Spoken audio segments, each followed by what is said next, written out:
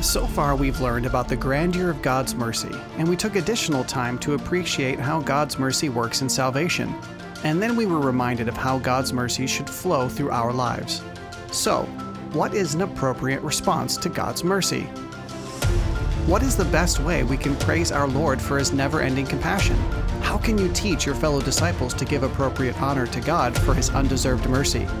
Join us for a season full of ways to worship God, because doesn't our merciful God deserve your worship? The one true God of the universe has existed since eternity past in ultimate perfection. He spoke the cosmos into existence for His sole honor and glory. He moved heaven and earth to redeem mankind, even though we have nothing to offer Him. And He's given us everything we need for life and godliness in His Word. He deserves our worship. He deserves our adoration. He deserves our praise. I'm your host, A.M. Brewster, and this is the Celebration of God. 3 weeks ago, we glimpsed into the mercy of God. 2 weeks ago, we got a snapshot of the mercy of God in salvation. Last week, we saw what the mercy of God should produce in us, and this week, we're going to talk about wonderful ways to celebrate that mercy. I don't know about you, but I can't come face to face with my great God and not be drawn to extol and exalt Him, and I hope you have a similar reaction. As always, today's episode is accompanied by episode notes, a transcript, and links to related resources, so I hope you'll take advantage of those. Now, let's talk about 3 great ways to celebrate God's mercy. Number 1, celebrate God's mercy by studying mercy in the Bible. My friends, the sufficiency of Scripture is under great attack, but true believers recognize that God perfectly inspired His Word, and He has preserved it for us. It's everything we need for life and godliness, and it has the power to reveal us and change us. Therefore, all of the best ways to celebrate God are going to come back to the Bible. Whether it's learning about Him, talking about Him, singing about Him, or even praying to Him, the Bible should be at the core. That's why we've put together a 3-month Mercy Bible reading. Each month, your reading will help you focus on a different facet of mercy. This year, our 3 focuses are the God of mercy, our merciful salvation, and God's mercy in us. Each month is broken up into 5 weeks so that there are more than enough passages to read, and each passage has an instructional or devotional thought to help you better appreciate how the passages interact with the idea of mercy. I heartily encourage you to download that free PDF from celebrationofgod.com/mercy to access the Bible reading. And then make sure you don't just read it. Study it.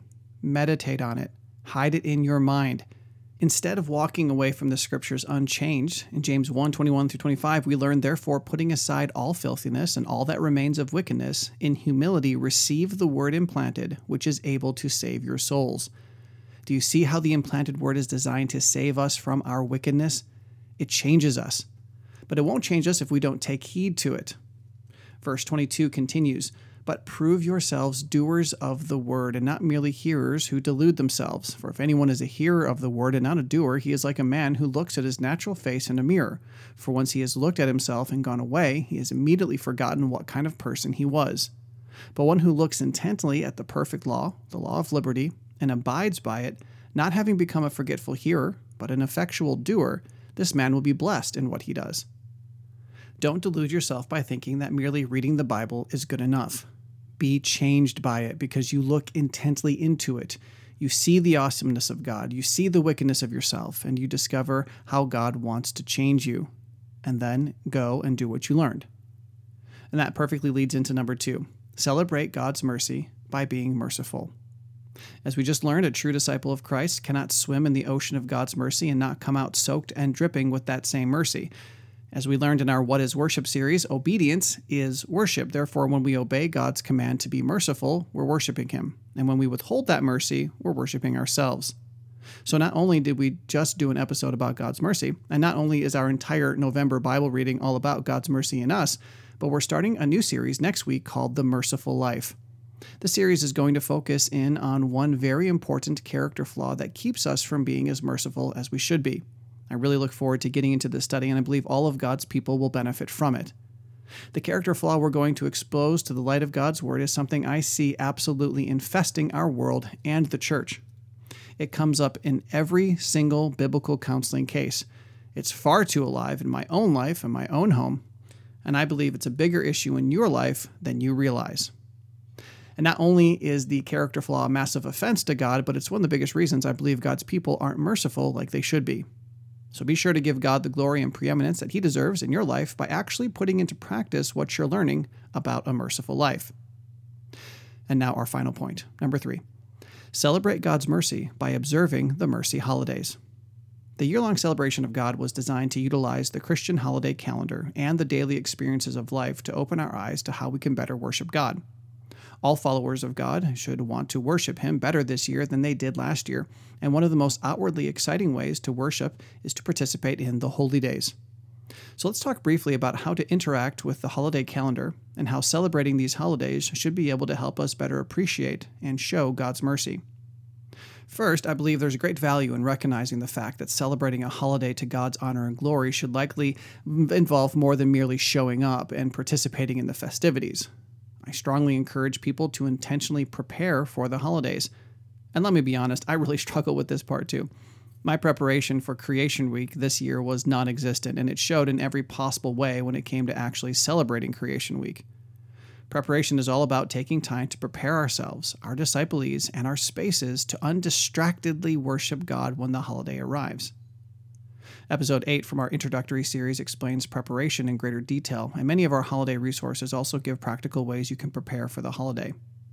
One of those ways always involves scripture meditation and prayer, and many of our holidays have Bible readings just for them. Any and all God-focused preparation you do for the Mercy Holidays will help you worship God better during them.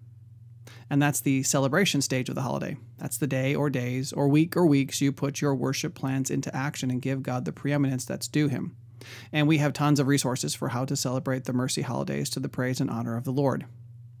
But there's also anticipation.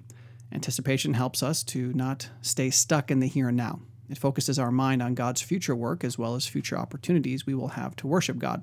It builds excitement for the things God is going to do in this world and in our lives. Preparation, celebration, and anticipation. Lord willing, you will try to work all 3 of those elements into each of the Mercy Holidays. Now, let's quickly look at each of the Mercy Holidays this season and explain briefly how they should affect our understanding, appreciation, and exercise of mercy. The season of mercy is a busy 3 months as we observe up to 9 different holidays. Of course, if you've worked through our introductory series, you know that these unique days and times are not required to glorify God. The ideas illustrated through them are, but the festivities themselves are not. I encourage you to listen to our introductory series if you never have. That way, nothing that I'm about to say will be confusing to you or misinterpreted. The first Mercy Holiday is Creation Week. When God created the cosmos, He didn't give mankind what they deserved. And let's be honest, a creation that immediately rebels against its creator doesn't deserve to be created in the first place. If you knew that your invention wouldn't do what you created it to do, but instead would actively attack you, you wouldn't go through the trouble of making it. But God is merciful and gracious in that He gave us a chance we didn't deserve. He didn't merely create a bland world that would provide the mere sustenance we needed. He created a glorious cosmos that would abundantly provide more than we could imagine. So Creation Week is a wonderful way to start the celebratory year because it goes all the way back to the beginning of God's mercy to man. The second holiday is a minor holiday. It wasn't created specifically to worship God, but the fact that Labor Day happens so near to Creation Week is really awesome. Humans don't deserve a purpose. We don't deserve to be created and able to produce valuable goods and services. But God didn't give us what we deserve. God works, God creates, so He allows us to work and create. Even before sin entered the world, God gave mankind the gift of work, and Christians can use Labor Day to give God the glory for that work. Now, I'm going to discuss the next 3 minor holidays together, even though there's another one more important holiday that often falls in between the first and the other 2.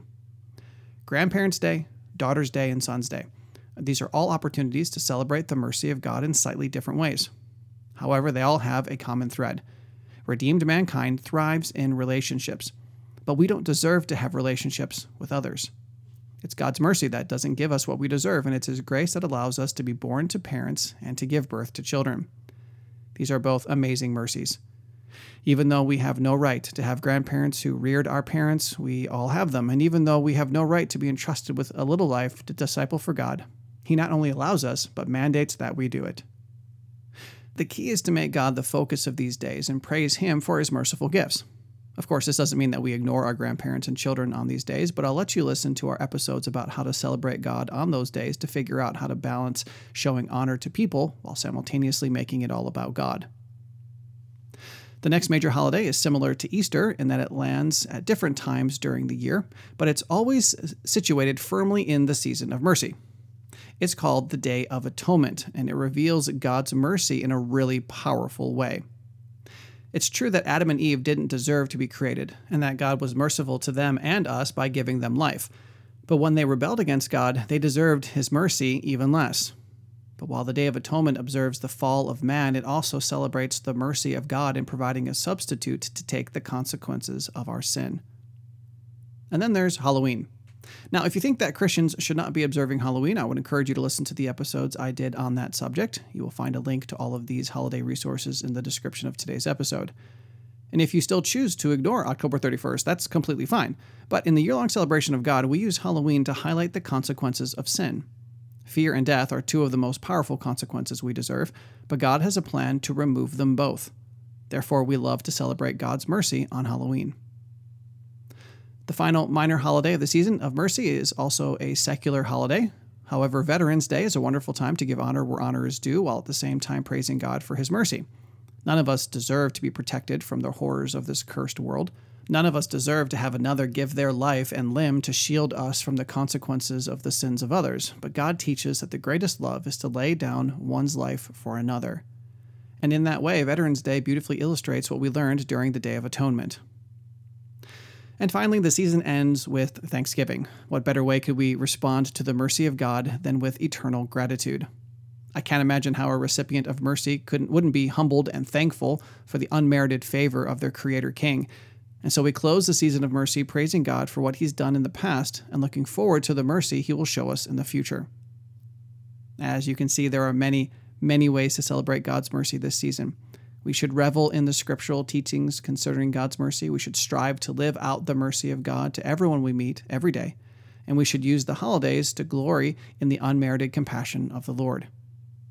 And be sure to download our free Mercy Bible reading and share with us on social media how God's mercy is changing you this year. And speaking of sharing, please share this series with your fellow disciples of Christ so that they too can deepen their appreciation for the loving kindness of God. And then join us next time as we seek to better know, love, and worship God and help the people in our lives do the same. To that end, we'll be starting our new series called The Merciful Life.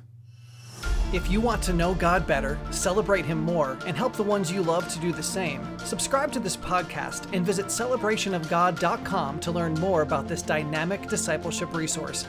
And remember, the Celebration of God is a listener-supported ministry.